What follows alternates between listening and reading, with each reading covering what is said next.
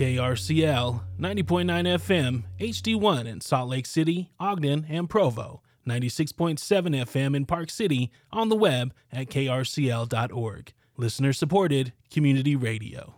Support for Radioactive on KRCL comes from our sustaining members and Mark Miller Subaru. Welcome to Radioactive, a show for grassroots activists, community builders, punk rock farmers, and DIY creatives. I'm Laura Jones, and tonight we're going to pass the microphone, as is our tradition, to folks sharing their personal and professional stories. Tonight the subject is DACA. It was 10 years ago this month that then President Barack Obama announced the Deferred Action for Childhood Arrivals program by way of executive order. The U.S. Citizenship and Immigration Services began accepting applications on August 15th, 2012. And while it eased the worry of thousands of folks, the expectation was that Congress would get its act together and figure out something more permanent. 10 years later, that has yet to happen. So here we are. Panelists tonight will talk and share their personal and professional stories. Stick around for that. This is happening right here in your own community, folks. You'll have some ideas shared with you this hour on how to get involved, how to support, how to be an ally, how to take action. And you're going to also find out this issue affects you regardless of your immigration or citizenship status. I'm kind of curious what it is we are losing for folks stuck in this limbo, for folks too scared still, 10 years later, to take advantage of DACA. Let's start, though, with rallies and resources. You go to krcl.org, click on Community Affairs. You'll find a list of events and resources curated by Radioactive. At the top, we've got a whole festival list. In fact, this coming weekend, June 10th to 12th, it is the 30th Annual Art in Pilar's Garden, and it's also the Ogden Arts Festival, June 11th and 12th. Then next weekend, it's Juneteenth, Utah.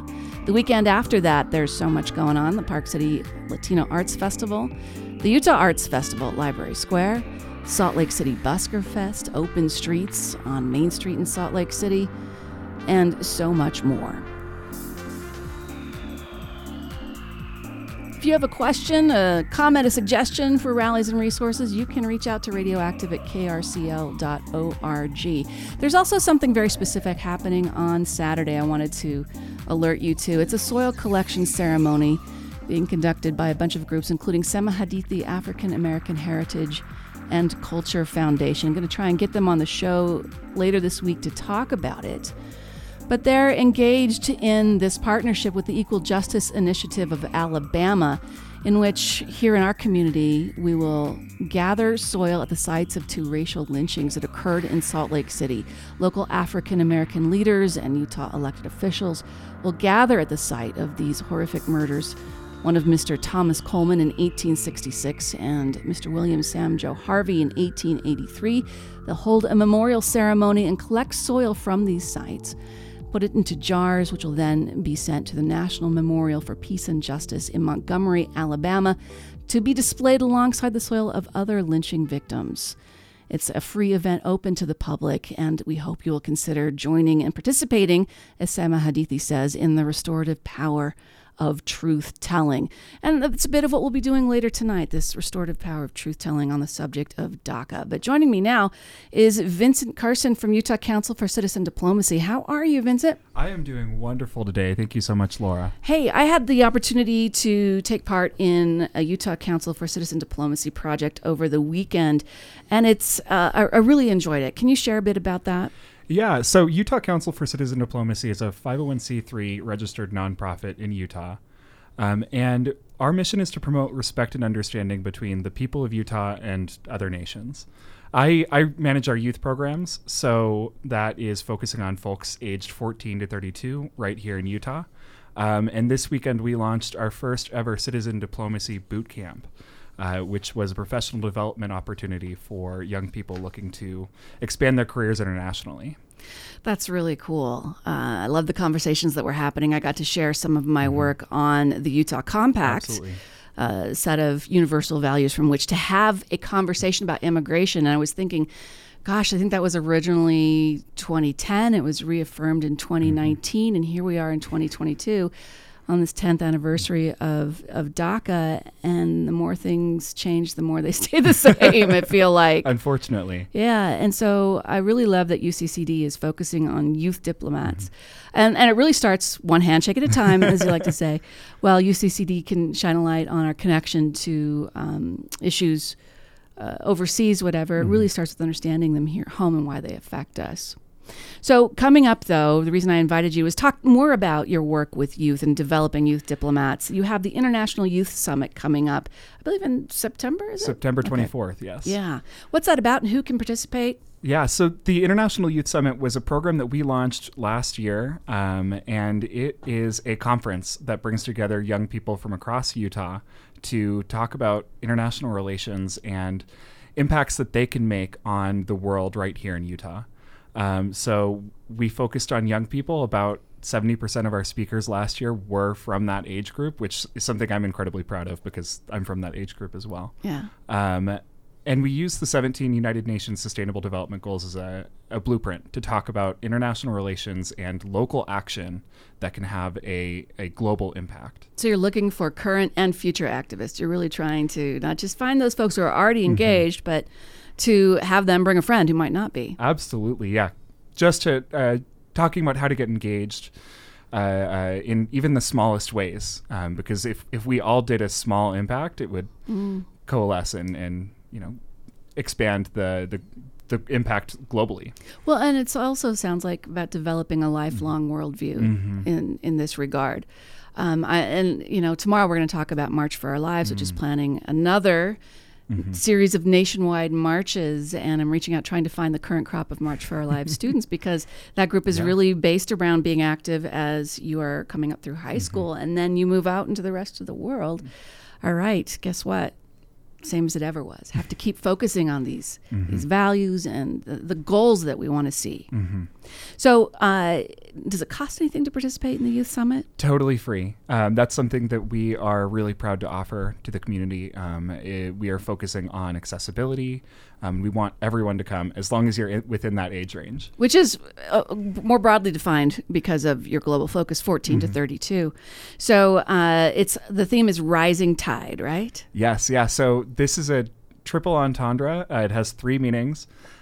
For the first being youth empowerment, growing youth leaders. The second is comes from the phrase "a rising tide lifts all boats," and that is equity, diversity, inclusion, justice. And then the third piece of that theme is climate change, and specifically focusing on the Great Salt Lake. Oh, wow. That's great. You're hoping to have 150 to 200 young people at the summit, September 24th at the Viridian Event Center in West Jordan. Where can people find out more? UtahDiplomacy.org. That's fantastic. Now, there's a really cool thing you're doing as part of this, and this is the 7 for 17. You're looking for nominations. Tell us about this program and what you're looking for. Yeah, so this is an awards program that we launched last year at the first Youth Summit. And we are really looking for upcoming leaders, upcoming activists who fall within that age range, 14 to 32, who are just starting to make an impact and starting to positively impact their community related to one of the 17 Sustainable Development Goals. Okay, we don't got time for all 17. Can you give us some highlights? What areas of impact? Yeah, climate is included, gender, good education, good health. Really anything can fit into these goals. And they were agreed upon by all UN member nations, and so they really run the gamut. Okay. So nominations close on June 30th. Yes. You can nominate a friend. You can nominate yourself if you're working in this space. Where can they do that? UtahDiplomacy.org. Okay. So I'm guessing this creates a lot of hope for you, especially when I look at the news or doom scroll on my social media. I don't have a lot of hope. So folks, when you're thinking about where you can take action, this is a place to find hope and to invest your energy. Absolutely. Okay, so where can people find Utah Council for Citizen Diplomacy one more time? UtahDiplomacy.org. And we'll put a link in the show notes, folks, to check it out. So thank you so much for coming in, Vincent. I appreciate your time.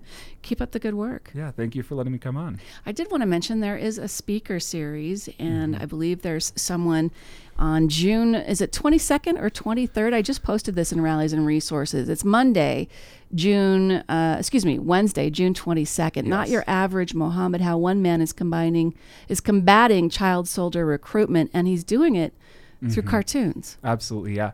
We were originally supposed to have this speaker in 2020, and we had to cancel. And so we're really excited to bring Mohammed Ahmed to Utah later this month. And again, it's part of the World Affair Speaker Series, lecture series that UCCD puts on. It doesn't cost you anything, but Totally you would free. like the favor of an RSVP, right? Yeah, Eventbrite. And you can find that link on our website as well. And this is again Wednesday, June 22nd, Not Your Average Mohammed, How One Man is Combating Child Soldier Recruitment, 7 p.m. at Westminster College. All the details in Rallies and Resources. Thank you, Vincent. Awesome. Thank you so much, Laura. All right. You're welcome to take off, but you can also hang out for this conversation if you'd like. We're going to move on to our conversation about DACA. We have a whole panel coming in, and I wanted to start with some folks who have been either experiencing DACA since it started or working to try and provide resources to folks in the community. And joining us now, we have Alonso Reyna Rivarola. Hi, Alonso. Thank you for coming in. Thank you for having me. Absolutely.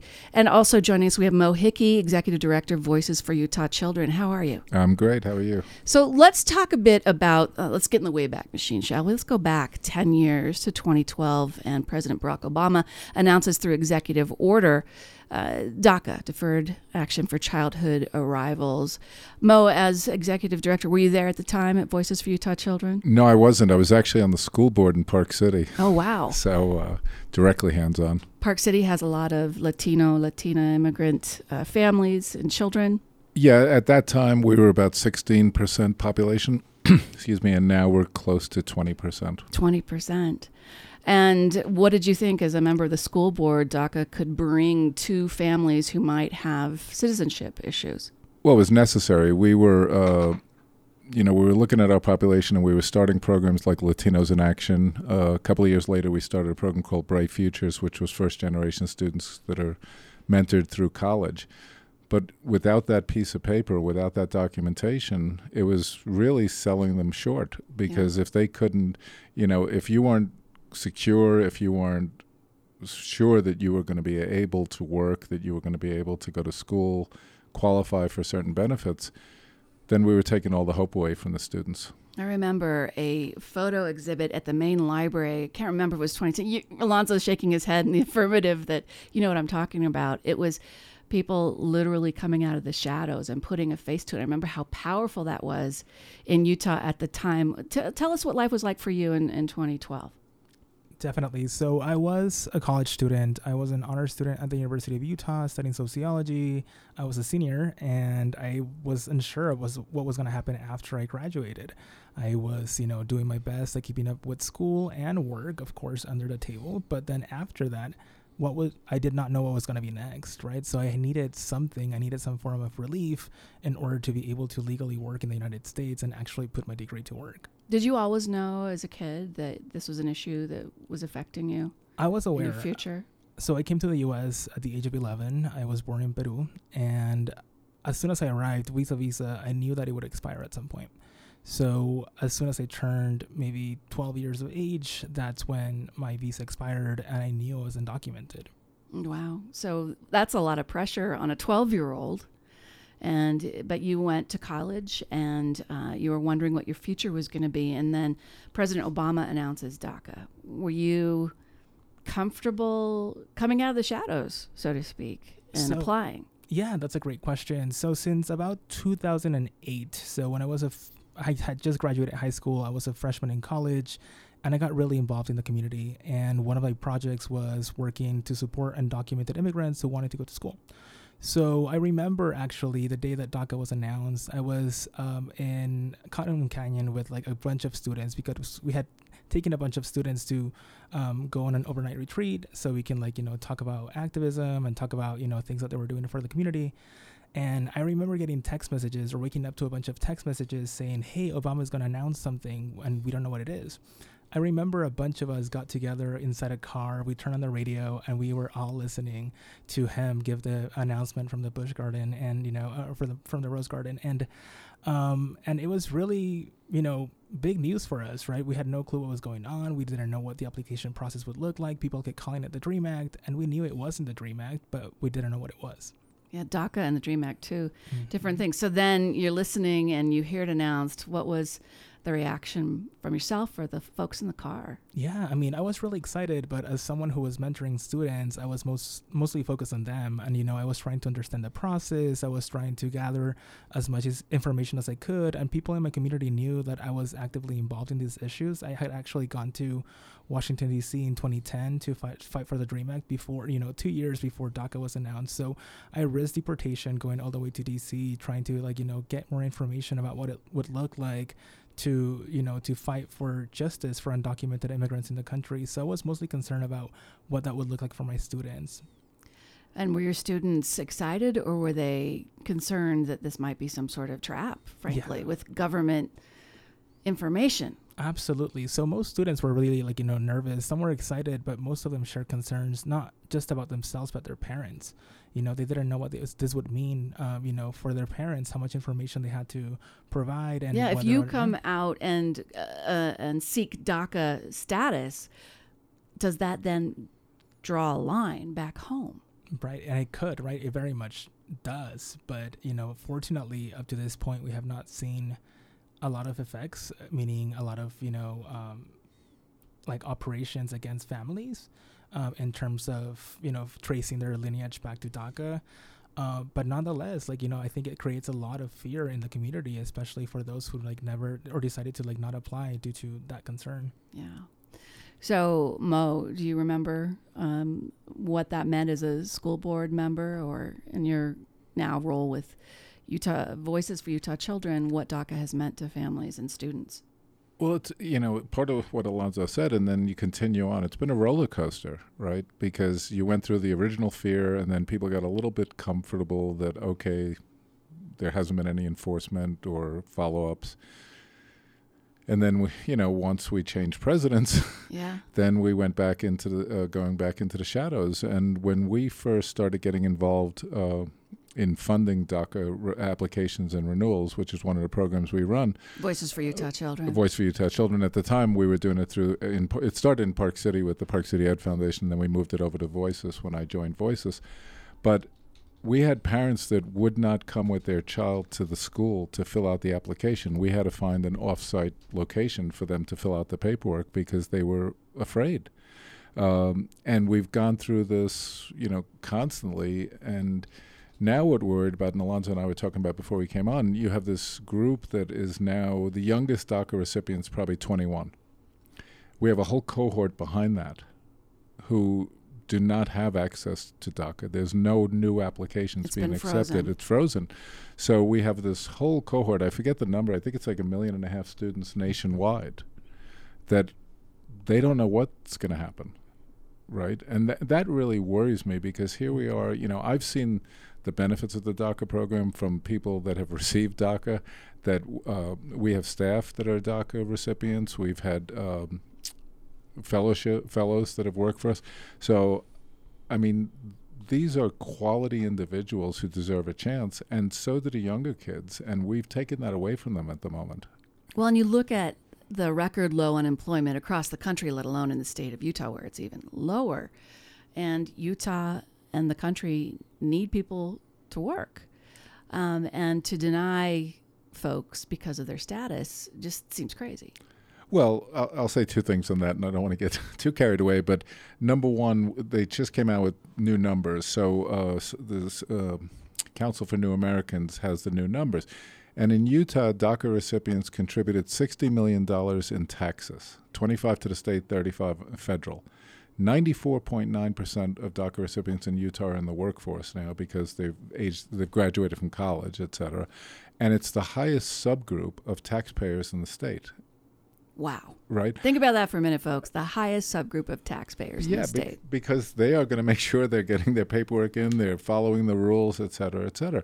But the other side of that argument is, and this is where I've gotten tired, is we are not going to deport 13 million people. We're just not. And we can all fantasize about it on the right, but it's not going to happen. So what we should be doing is looking at DACA, which is a program that has actually worked, which has safeguards in place, which has background checks, et cetera, and use that as a framework for comprehensive immigration reform and expand it. I wouldn't do what they currently every 2 years you have to reapply, et cetera, because there's a cost associated with that. But the fact of the matter is, if we're, and this is both sides, by the way, if we're serious about immigration reform in this country, and we're worried about the future economy, then maybe this is the time that we need to come together and have that conversation. Alonso, what do you think about that? What would you like to see happen? Because you've not only lived this story personally, but professionally. You were up at the U with the Dream Center there. You've done similar work at Salt Lake Community College, continue to do that, research and write about it.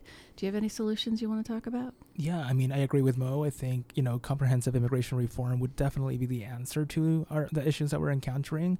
But also along with that, if you really look at, the DACA population as a case study, we go back to American history and wonder, why does this population pay taxation without representation, right? It's also a really important question that we need to raise, right? When DACA was created, we have to actually ask ourselves, why was it created and for whom, right? And we know that it only benefits this subgroup of people who are workforce ready without giving us any access to higher ed, right? If you look at a DACA applicant, they have access to work legally in the United States and they need to keep working to be able to renew that permit, but nonetheless, we don't have access to FAFSA, we don't have access to many public goods, right? So we have to ask, raise that question. DACA definitely was intentional, and it was designed to, essentially position this particular group of people as workers and not as professional workers, but as blue collar workers. And that also is a tension that I wrestle with on a daily basis, right? Because it positions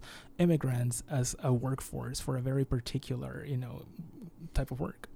And you mentioned FAFSA. We're talking about student loans, and there's this whole conversation about student loans and free college, et cetera, in our country.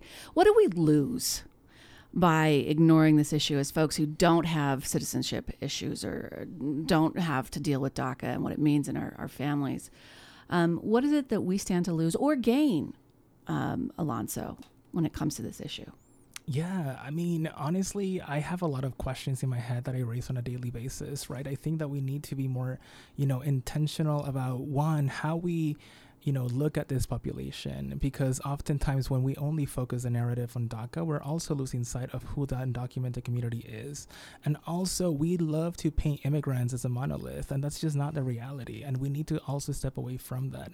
We have painted this idea that all immigrants are Latinx, and that's just not true. We also know that the population is very diverse. It's also indigenous from different parts of the world, but we don't consider that. And ultimately, for me, we also need to, raise questions about what created this idea of people who can be citizens and non-citizens, right? We have to go back to this idea of settler colonialism in this land and the fact that we sit on stolen land. I am an immigrant settler myself, right? I have to come to terms with that, but I also want the community at large to wrestle with that and say, we are also, the majority of us are also immigrants to this nation. And why is it that some of us are positioned as belonging and other ones is not? We just wrapped up a school year, and you work with students at Salt Lake Community College. What are you hearing from them on this subject, or that you've worked with them on this subject about? Yeah, I mean, there's lots of tensions, lots of questions, right? And especially I'm hearing a lot from the students who are no longer eligible to qualify for DACA, like Mo mentioned. This is a population that's currently in schools. These are people who are entering. In fact, right before coming into the studio, I was in my car answering to an email from a parent who reached out about her daughter who does not have access to DACA, and she's desperate to find support to go to a college here in Utah. Mo, the Voices for Utah Children nonprofit that you're the executive director of created a resource for folks, utahdaca.com. What is available there, and what do you think needs to be added given that folks can't apply to DACA anymore, which I don't think I fully understood until this conversation? Well, there's a lot of resource. I think one of the most basic thing is what is DACA and what it's not. I mean, I'll be fair to most people. When I've had a chance to sit down, even people that have questioned it when we've brought it forward, once we sit down and talk about what DACA is, most people actually say, well, that actually sounds reasonable, in parts of it. There are parts of it, as Lonzo said, that I think are very unreasonable, like every 2 years having to pay a renewal fee, those pieces, right? But to counter that, one of the things we've done is we have, and it's been strictly private donations, we have family foundations, individual donors. So we have funding for anybody's renewal fee that needs it. So all they have to do is contact us. They can contact Syriac at utahchildren.org. We'll arrange for the payment of their renewal fee, and that's ongoing. And so to date, we've done over 500 applications, and it's all been private money. But there's also, like, here's some legal resources, because we were talking just before we came on. Now we have some students that have missed dates because they don't have the money. They've missed time on their renewals. It's so demanding. That's what people really don't understand that are not involved in it is, you know, if you're filling out your renewal application, it has to be exact and match your previous renewal. You have one mistake and you could be denied. So you could change your address and not realize that you didn't put in your old address. I mean, it's frightening. So it sounds very inflexible and designed to catch people out, frankly. Yeah, I think a lot of our immigration policies are, unfortunately. But this group came together, and it's a combination.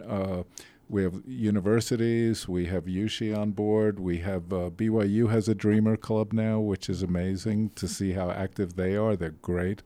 We have community partners who work directly with the community. I'm trying to think. We have family foundations. We have people like Holy Cross Ministries and Immigrant Legal Services and Lutheran Family Service who provide legal advice. So it was put together to be a coalition that voices houses, but quite honestly, it's just a great group of people that come together every 2 weeks to try to come up with some solutions. That's your Utah DACA Coalition through Voices for Utah Children. Yes. All right, we'll put resources in tonight's show notes, but I also do want to mention that there is a DACA renewal workshop, 9 a.m. to 2 p.m. at the Mexican Consulate in Salt Lake on Saturday. And they will help folks do that. They have extra support for folks who are Mexican nationals. All the details will be in tonight's show notes, but also on Rallies and Resources. You can go there. It's at krcl.org, Community Affairs. You'll find the Rallies and Resources tab. Any other resources you want to mention before we wrap this, Mo? One last thing, we do have a sign-on letter on utahdaca.com, and it's we have businesses that signed on, universities, private individuals. That letter will be delivered to our congressional delegation next Wednesday, which is the 10th anniversary. We want to show them that people actually support a path. And so anybody who can get on there and sign, it's easy. It's an easy form. That's really important because every time we bring something like this forward, I can tell you, and Alonzo's probably heard the same thing, is, oh, who supports it? How many people support it? Like, they're counting votes on one side while we're trying to make a change. But if we can get a lot of people signing on, and it has been growing, that's going to make a big impact. So, folks, if you're listening right now, this is something you can do. Where can they find that? That's at utahdaca.com and the sign-on sheet. All right, wonderful. Alonzo, any closing thoughts? Yeah, absolutely. So actually with people with DACA, we've noticed a huge part of that population is people who are undocumented and educators. So we have people who are teachers in K-12 and higher ed, and actually on November 12th, so we're prepping for that, we have the first annual Undocu Educator Coming Out Day. So we'll be hosting something, there's no details yet, but we'll be coming together with a group of national folks to essentially create a virtual space where people are going to share their stories about being undocumented, teachers, professors, and people who work in the field of higher ed and K-12. We'd love to help. Absolutely. We'd love to pass the microphone and maybe do some short interviews and share them in the weeks leading up to that. How about that? That'd be great. Okay, we'll stay in touch. Thank you so much. I appreciate your time and willingness to share your personal and professional stories. Alonzo and Mo, appreciate it. Thanks for having us. Thank you. When we come back, we'll continue our conversation about DACA. We've got a little bit of a clash. KRCL 90.9. KRCL and the Utah Film Center present Black, Bold, and Brilliant, a series that highlights issues affecting the Black community as seen through the lens of film and media, like the Wild and Scenic Film Festival, a ticketed event at Tracy Aviary June 10th covering outdoor activism. More details at utahfilmcenter.org. KRCL's annual record and CD sale will be making its triumphant return in 2022. We're planning something special, so stay tuned. But in the meantime, we'll be taking donations of your gently used, tremendously loved, but slightly neglected records and CDs. If you can let go, we can make sure those treasures get their way to the next music lover in line. Donations are tax deductible and will help power your community radio station, 90.9 FM KRCL. If you'd like to donate, reach out to me, Eric P. Nelson, at recordsale@krcl.org for details. See you soon. And welcome back to Radioactive on KRCL 90.9. I'm Laura Jones. Coming up at 7, it is Democracy Now! With Amy Goodman and crew. Red, White, and Blues with Brian Kelm at 8. Night Train with Michelle Tanner at 10:30. And then John Florence starts your brand new day at 6 a.m. Listen when you want, where you want with KRCL's mobile app, wherever you get your apps. You can listen back to this show and share it, and we hope you do.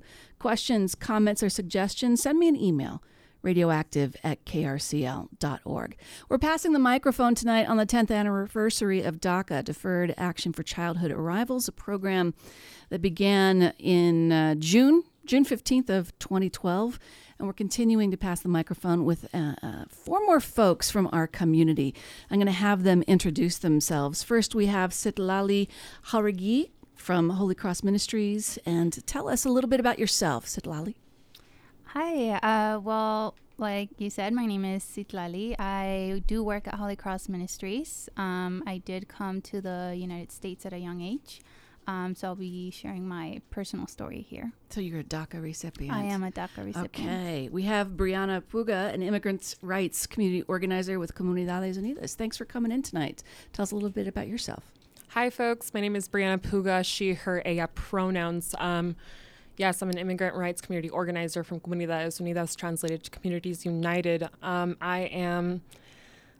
a child of a single-parent immigrant mother, and I'll just be here talking about how that's affected my personal life and also how that's been like within my professional profession, or within my profession.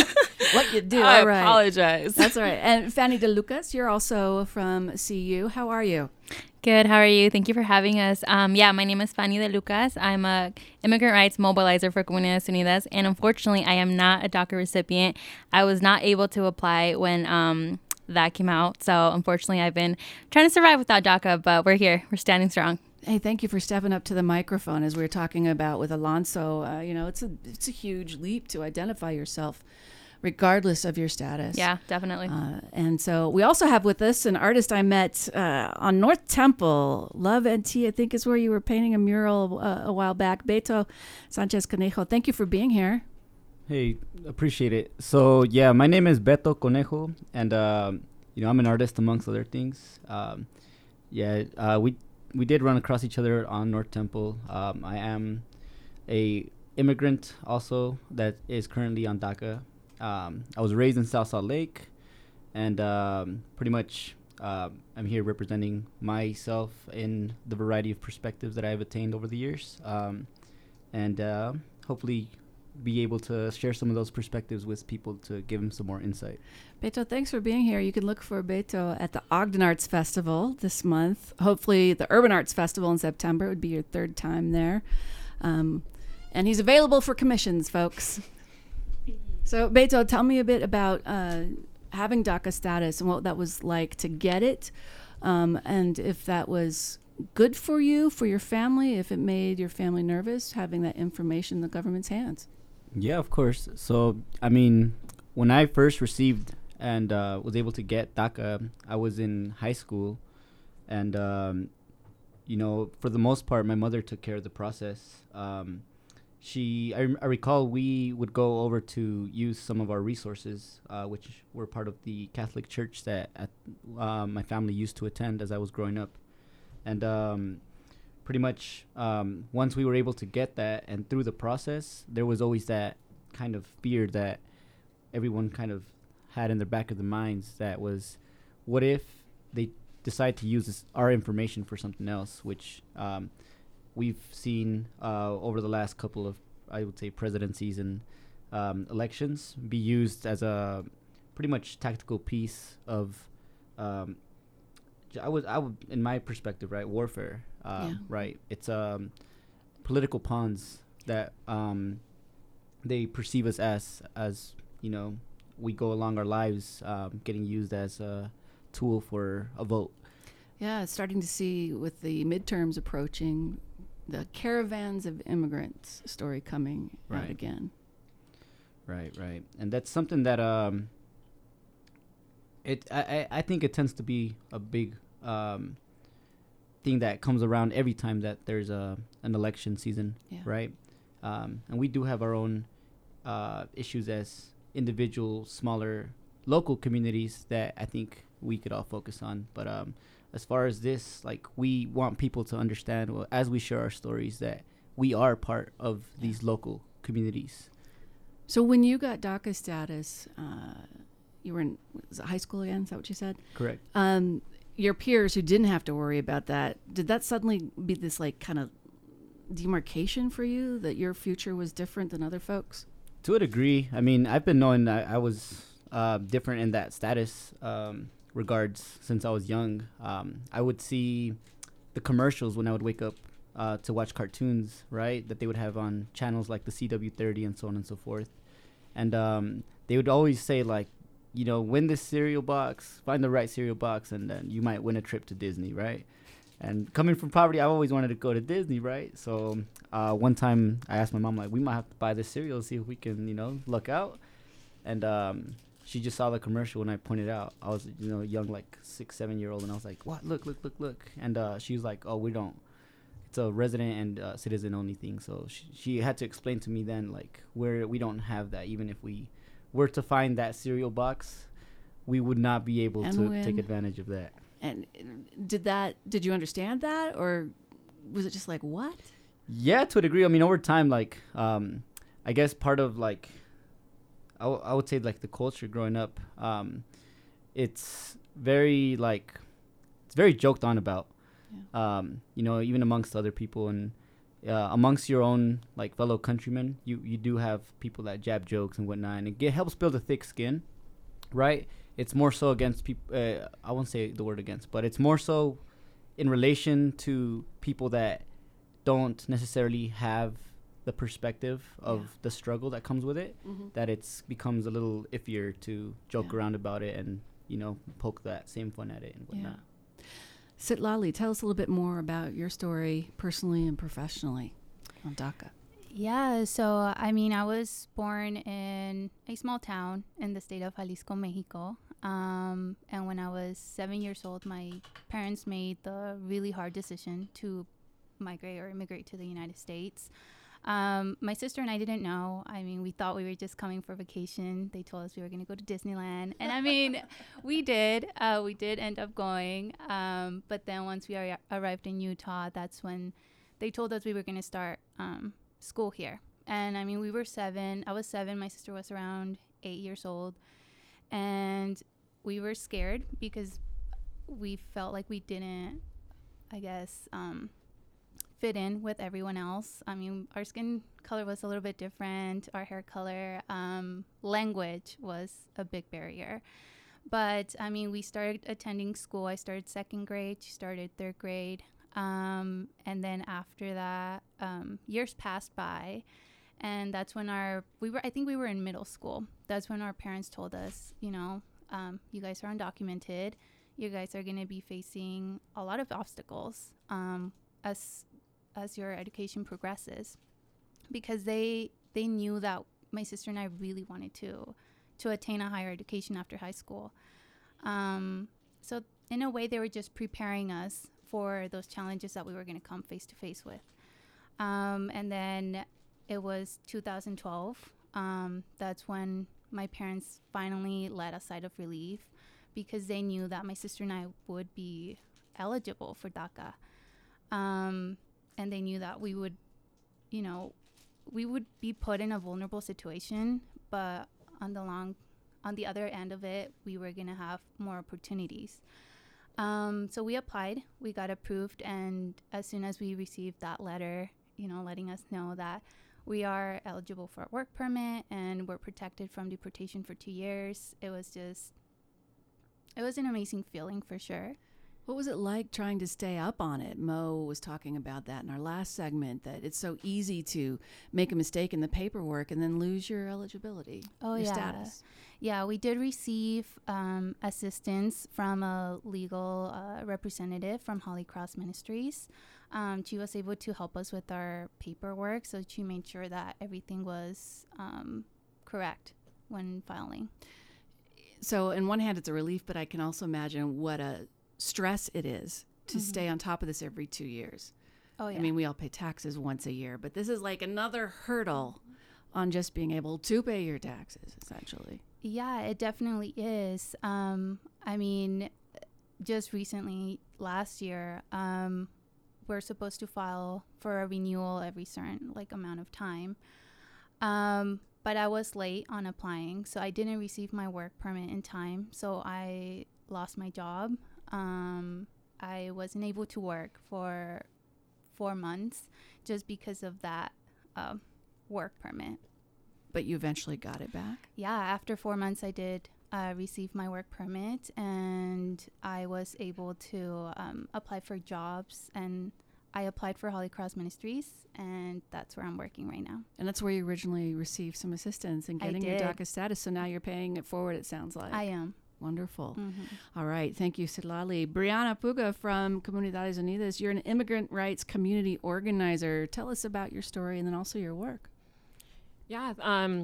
I was privileged enough to be born in this country, so I don't have to go through the barriers and the injustice and the hurdles that undocumented folks have to face. But within my work, within my job, my main job is hearing the wants, the needs, the barriers, the injustice of the undocumented community, and making as much, I like to say as much escándalo in Spanish. That's like enough noise, to folks up in the state capitol, so that they could hear that, hey, these are the struggles. This is the barriers that we're facing, the undocumented community is facing. So let's do something about it. You're hearing people's stories, being able to pass in the microphone to tell their story themselves, and being willing to do it was a huge breakthrough back in 2012 as more young folks said, I can't say that word on radio, but in essence, I'm doing it anyway. I'm going to come out of the shadows. People are going to know my name. They're going to know my story. And it sounds like you think that still is very necessary. Oh, yeah, definitely. And even then, folks are appreciative of DACA. Don't get me wrong. Folks much rather have DACA than nothing at all. But at the end of the day, DACA is like a cuerito, as what I like to translate into a temporary Band-Aid for these folks who are documented. Imagine it's like hanging a string in front of a cat, and the cat's trying to toying with the cat. Yeah, right? Toying with it. So exactly, that's exactly what documented folks face on a day-to-day basis, and not even undocumented folks as well. Their life is full of uncertainty. So I don't know if I speak for all undocumented folks or documented folks, but we're looking for something permanent, not just DACA, not just this temporary Band-Aid. Well, how do you feel about that working here in a conservative state? I don't want to get you in trouble. No, you're good. This is speaking out of me, Brianna Puga, no one else, all right? Not Comunidades Unidas, this is from Brianna Puga. But it's, when we talk about DACA, when I go into these meetings regarding DACA and undocumented folk, you constantly hear the conversation and the narrative of good immigrant versus bad immigrant. And I think that's a little, I forget I can't swear on this, but a little BS, just out of me. Thank you, Brianna. I appreciate you reining that in. But I wholeheartedly agree. And Fanny, you and Brianna work together, right? You are also an immigrant rights mobilizer. Yes, we do. Yes, I am. And share a little bit of your story, too. Yeah, so my story is very, very similar to Citlali. So I came here when I was 5, and the same thing my parents said, we're just going to Disney. And we ended up in Disney and then Utah, and then we stayed. And I grew up here, and yeah, it was really hard having to transition, and then life happened, and we moved back to Mexico, and I was there for my teenage years. And then when I was there, that's when DACA came out to be, able for people to apply to that. We moved back, just family situations and whatnot, and I tried to apply. I had all the paperwork, everything, and just for that time frame that I was out, they denied me. Wow. They said I was not able to apply for it, that I was basically starting all over. I tried to say, well, it was my parents. My parents, took me out. This is my home. They did not accept that. So I've been having to, do life without DACA, which is really difficult. It's not impossible, right? But it is really difficult. It's really difficult emotionally. It's really difficult financially. It's really difficult. I mean, I couldn't even finish school for that matter. So it is really hard to, as Brianna is saying, live your life as a kiddie, right? Just people just throwing out shots and then taking them away. Wow. We're going to continue this conversation. Got a couple messages to share with folks. We're talking about DACA, which turns 10 this month. Support for KRCL comes from Mark Miller Subaru and their Loves Diversity Initiative. Mark Miller Subaru is a proud community partner of Project Rainbow, spreading love together this Utah Pride Month. Learn more at projectrainbowutah.org or markmillersubaru.com. Gender Bands is a Utah-based nonprofit helping transgender people pay for transition-related costs. Applications for transition grants open November 1st. For details, visit genderbands.org. KRCL, your community connection since 1979. Yep, passing the microphone since 1979, and tonight we're passing it to folks here in our community talking about DACA, Deferred Action for Childhood Arrivals, turns 10 on June 15th. The first applications were accepted on August 15th, and there's a lot of resources available to folks in our community, not to mention, least of which is from Comunidades Unidas. So what is it that you folks do as immigrant rights community organizers or mobilizers, Fanny and Brianna? Tell us what you do so people know what's available, but also what you'd like to see the community do on this issue. Fanny. So I'll just talk about what we would like to see the community do, and if you want, you can talk about the resources. That's cool, Brianna? No? Okay. Sure. So from a whole perspective, I guess we just want to see more of a pushback from the community. Like, I think we're at the moment where we know a lot of people have a lot to say, and we're just trying to open up the spaces where they feel comfortable enough to say it, to know that they do have a voice, right? That they do have a voice that needs to be heard, that their stories need to be heard, their narratives need to be heard, and that there is a movement for change. Like, this world needs a change. This city needs a change, but we can't change it on ourselves, right? We need help to be able to change that. And I really do think that's the heart of where we're coming from. We're in this moment where we need the help of the community. Like, we're standing for the community, but we also need the community to stand there with us. I don't know if you want to add anything, Brianna. Yes. The undocumented community is a very fear-based community, unfortunately. And I believe, like, here at CU, like, our goal is to have every person discover their potential to create change, and also empower them to empower them and educate them of, like, the resources and services that there are available for the undocumented community, because oftentimes undocumented community members overlook resources and services, but because, fear of deportation, fear of reporting. So a few of the resources that I could think of on the top of my head from Comunidades Unidas is that we have an immigration clinic where we provide low-cost immigration process and documents and, assistance to undocumented folks. So, and we're constantly, like, in the hunt of, like, finding, new resources and services for the undocumented community. And yeah, that's a little bit of what I could think of right now. Plus also you advocate for folks, a Vote for Two program, which is, this apathy that I find, especially during the midterms. I'm not going to show up. I don't like any of the choices. Well, you're not showing up. There's folks who would love to show up who can't, Fanny. So when you vote, you're voting not just for yourself and your own choices, but for folks who benefit who can't show up and vote, Fanny. And I like the way you added that, because another thing that we're also focusing on in CU, Comunidades Unidas, is to let people know that maybe they don't have the privilege to vote, but they do know somebody that does. Yeah. So it's also spreading the word, like, hey, we all need to be part of this movement. Like, even if I cannot, I probably know somebody that can.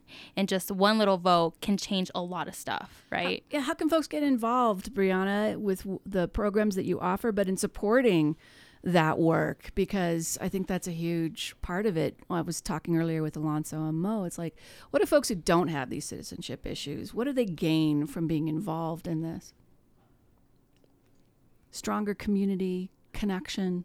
Yeah, honestly, it's super, I mean, I would like to say it's super simple to get involved. We're, you could just DM us on social media, call us. We're always on the lookout to organize with folks and find folks with similar, struggles, similar interests, similar experiences at us, so that we could then, create political power and create and get success whenever.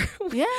Yeah. Yeah. Well, unfortunately, lawmakers need to be convinced again. They need to be reacquainted, right, Fanny? Yeah, and I guess something else I just wanted to add about what they could gain as well is also they gain the knowledge that, you need to live this life with knowledge, and knowledge has power. So they gain the knowledge, as well as, like Brianna was saying, there's also those resources that unfortunately we are not mentioned about, right? As an undocumented community, they're not mentioned. They're not highlighted in the commercials. They're not highlighted on the news, but there are resources that can help our communities. So they gain that knowledge. Then they also gain the possibilities that they probably thought they didn't even have, but they do exist. They need to know. Got to raise the call to help folks and show up. And so let's go to Citlali and ask a little bit more about resources that you know of, or why folks should care about this if it's not their issue. Citlali.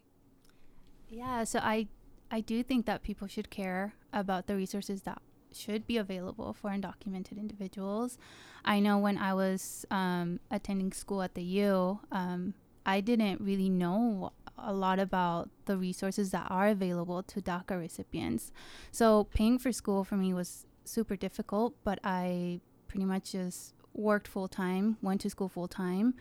And I was... This goes back to that whole good immigrant or a bad immigrant, right? We look at folks who are DACA-mented. These are folks who show extra commitment, extra sacrifice. And Brianna is like banging the table here. You can't see it, folks, but it's awesome. So, Lali, I don't mean to take your time. Continue. No, you're fine. Because we're very committed into what we want to accomplish in life, what we want to be. There's a lot of organizations who spread a lot of information about available resources for undocumented people.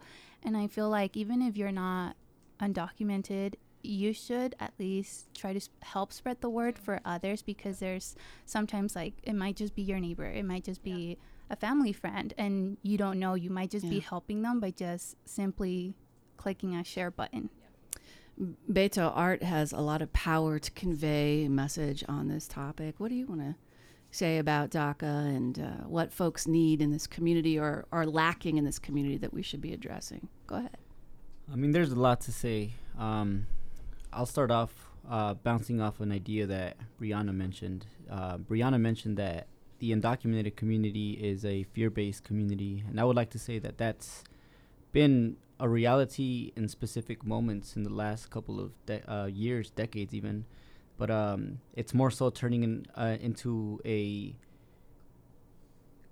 community of courage, because without fear there is no courage. And pretty much we're still here, and we're going to continue to be here. And everything that we strive for, we do it for the future, for our children, and for pretty much the generations that are going to come after us, right? Our parents sacrificed for us, right?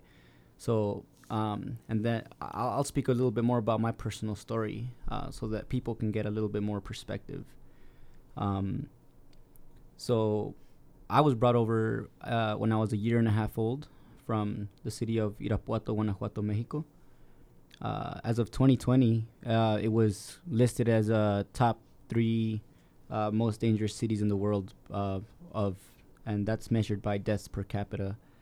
And I still have family there.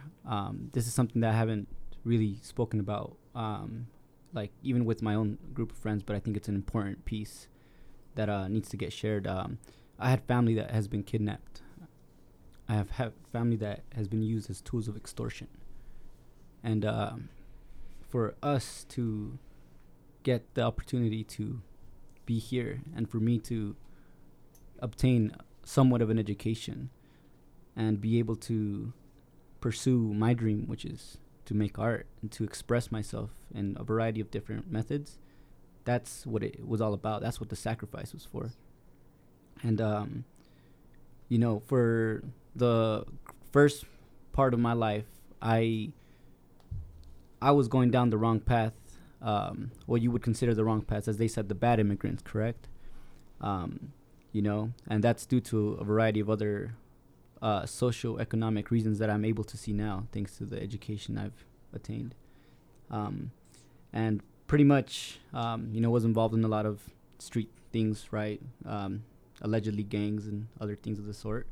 And eventually it got to the point where, you know, you have survivor's guilt. You see people that are your age, that are your race, your ethnicity, your culture, but also just people from your neighborhood. You know, my background through the streets became something that of your neighborhood pride, right? And where I came from in South Salt Lake on West Temple, I got to see a lot of death, unfortunately, a lot of overdoses, and it was all felt at different weights at different times. And at the end of the day, the thing that sticks the most is that's my community.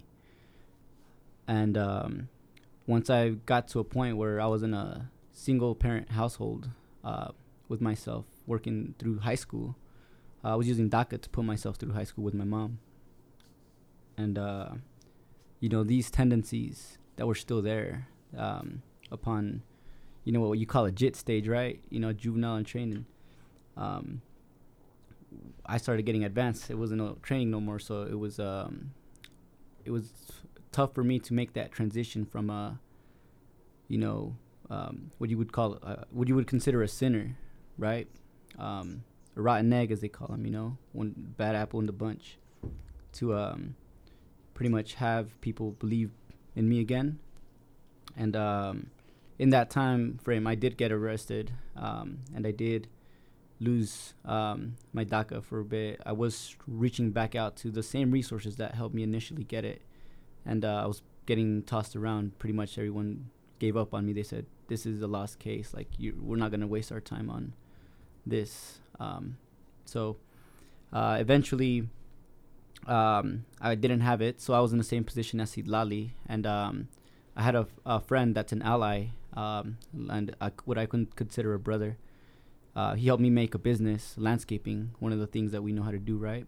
And he started teaching me the ropes of business, and I attempted to make one to help continue to provide with my mom, and put myself through high school. And later that year, I became the first male graduate in my family's history, and was able to, with the help of Alonso, get to SLIC, even though he was working for the University of Utah at the time. Mm-hmm. We were able to make the effort and help me get to SLIC. Yeah. Community resources were crucial to you putting your life together the way you wanted to choose to live it. More so the people of the community. To a degree, they are the resource, but I don't want to dehumanize them to that word. But yeah, the resources and the people were definitely the thing that helped me become who I am now the most. Well, Beto, thanks for going deep there the last minute. I appreciate you sharing that story. And folks, that's what we do on this show. We pass the microphone so folks can tell you what they're going through. And you've heard a lot about DACA tonight, and there are resources available. There are resources to support and help move forward. So please check it out in the show notes at krcl.org under the Community Affairs tab. But Beto, Sidlali, Brianna, and Fanny, thank you so much. Love to have you back, because this hasn't been solved yet, has it? No. All right. You're listening to KRCL 90.9, Salt Lake City, Ogden, Provo, Park City, online at krcl.org. We join Democracy Now! In progress. Thank you. Thank you, everybody. Good night.